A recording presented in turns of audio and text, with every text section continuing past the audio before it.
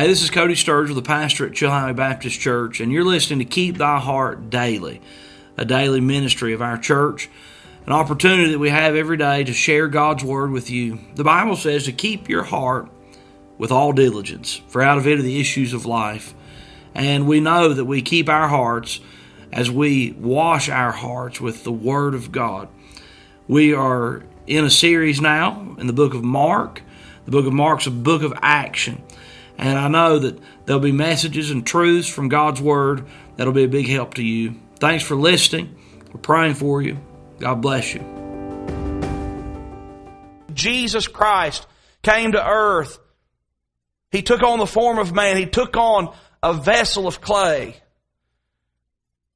And He paid the price for our sins. That man that day learned of the sacrifice of Calvary. He learned what Jesus would do. He learned that there was healing available, and he learned that that healing could only come one way, through the shedding of blood. The second bird was let go with the blood on him. Christ rose from the dead. This man learned that the blood was required, that healing was available. Then he was declared clean. After the sacrifice, he was declared clean. But after the sacrifice, God had something else for this man to do. What was he to do? It's strange, and I wouldn't dare begin to try to make some spiritual connection with every little point. I'm sure there is one, but it's above my pay grade. And I'll learn more about that in heaven. I'm trying to learn more now. But God had a purpose. What was He trying to teach this man? Well, for the next 7 days, this man would do something that was very unusual for a man in the East. He'd shave his beard. He'd shave his face. He'd shave his eyebrows. He'd shave his head. And he would clean up really good. And for 7 days, he'd do something that's kind of odd. He was declared clean already, and he could be back in the city around the people, but he wasn't allowed to go to the house. He'd stay outside for 7 days.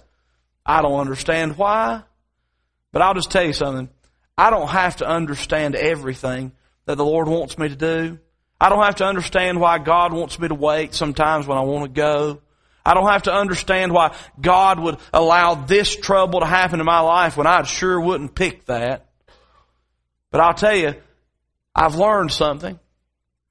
I may not understand it all, but God is faithful. And God will keep His word, and God will take care of me. And this man, after being declared clean, what did he have to do? He had to submit himself to personally obey and serve God, God's way, according to God's word. Now, I tell you what, you talk about a valuable lesson. You can't ever be a faithful witness. You can't ever be an effective minister of the gospel until you've decided that you'll be willing to humble yourself and obey God and do things God's way and have the proper authority in your life. God had a lesson for the leper. After 7 days had passed, the 8th day, the leper would take 3 lambs to the priest.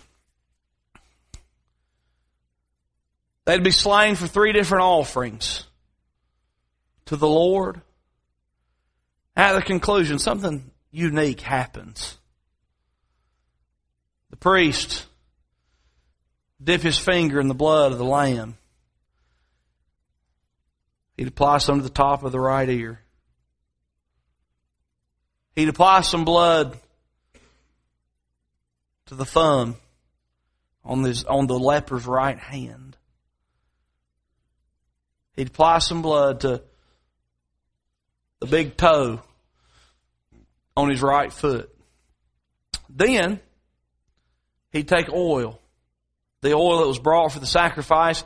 He'd take that same oil and he'd apply the oil on top of the blood, on the ear, on the thumb, and on the toe. Now, I don't know what all that means.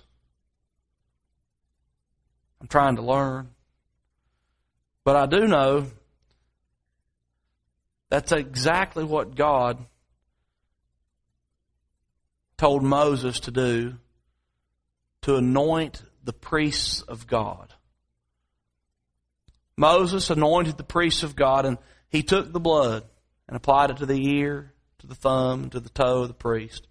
And he took the oil and he applied it to the ear, to the thumb, and to the toe of the priest to anoint the priest. Here's what I believe the Lord wants us to know. And He wanted that leper to know that you once was a leper, destined, condemned to death because of your disease. You've been miraculously healed by the Master. You must obey His word and be faithful to Him. And God has made you a priest before Him. One of the greatest truths we can ever get a hold of as Christians is the fact that we are priests before God. The priesthood of the believer. Do you know that you're a priest before God? When I got saved, I became a priest. For what's that mean? In the Old Testament, the priest was the only person that could go into the presence of God.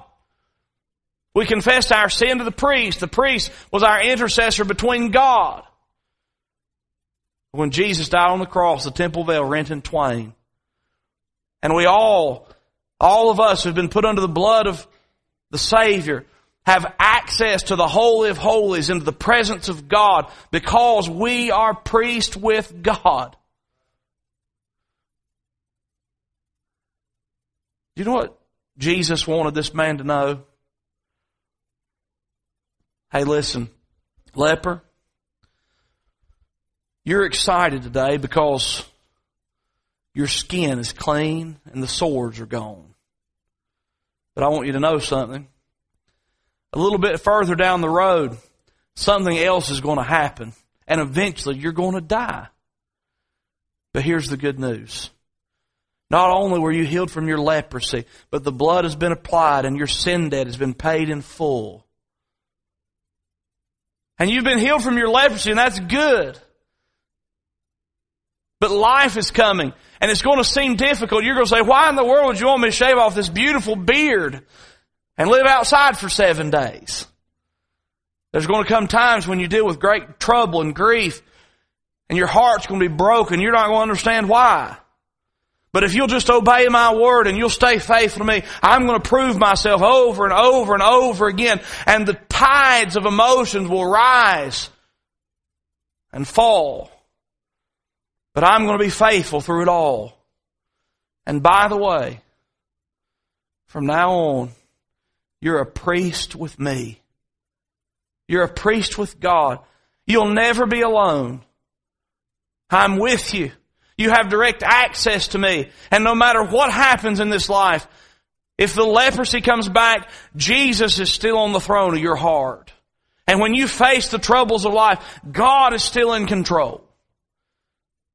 And you have a direct connection to me because you're a priest. And Jesus wanted that leper, saved by the grace of God, healed from this terrible disease, to go to the priest and learn some truth that would help him be the witness and be the testimony that he ought to be from that point forward. You know what we like to do? Somebody of notoriety comes to faith in Christ. I would be guilty of the same thing. Somebody of notoriety comes to Christ, some famous person. You know what we want to do? We want to put them on a pedestal. And we want everybody to say, hey, look, he accepted Christ. And we put microphones in their faces. And we say, hey, tell us about it. And I've seen lots of popular people come to faith in Christ, and they rise and they fall because they've never been taught anything. And I've seen a lot of people who get saved, but they never get discipled, and they never grow in the truth. And the first time a wave of emotion comes through, it knocks them right down, and Satan has them where he wants them. And I don't want to be guilty of that. And Jesus said, hey, leper, I want to teach you something. I want to help you with something. He said, don't tell a soul. He said, but go down to the priest because there's a lesson to be learned. The Bible says in verse number 44,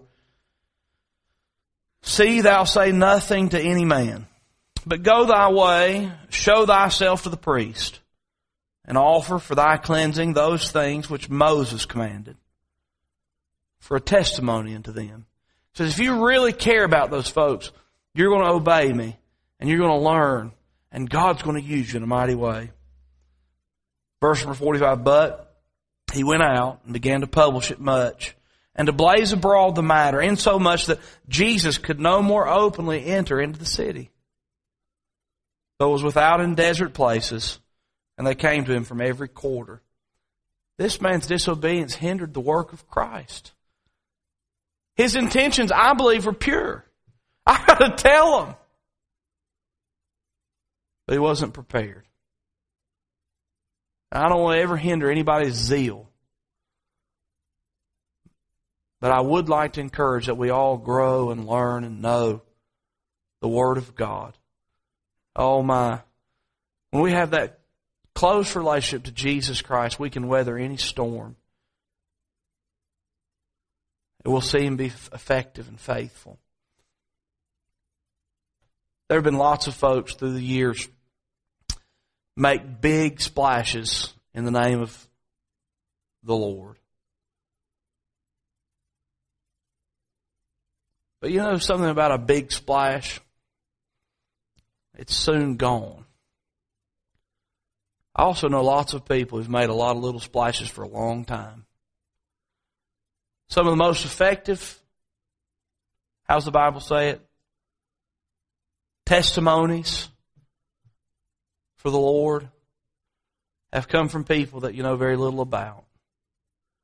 Pastors who've stood in pulpits, preached funerals, visited hospitals. Sunday school teachers who've done their part with a small group. Nursery workers, mothers, fathers. But who've said, you know what? Jesus saved my soul. I'm rooted and grounded in Him. And I'm going to be all I can be for God.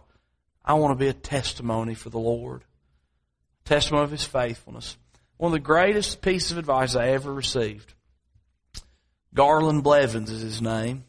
Garland's been in heaven for many years. He was a meat cutter for who knows how long at the Piggly Wiggly in Chilhowie, Virginia. I let it be known at church that God had called me to preach. I was just a teenager, 15 years old, I think.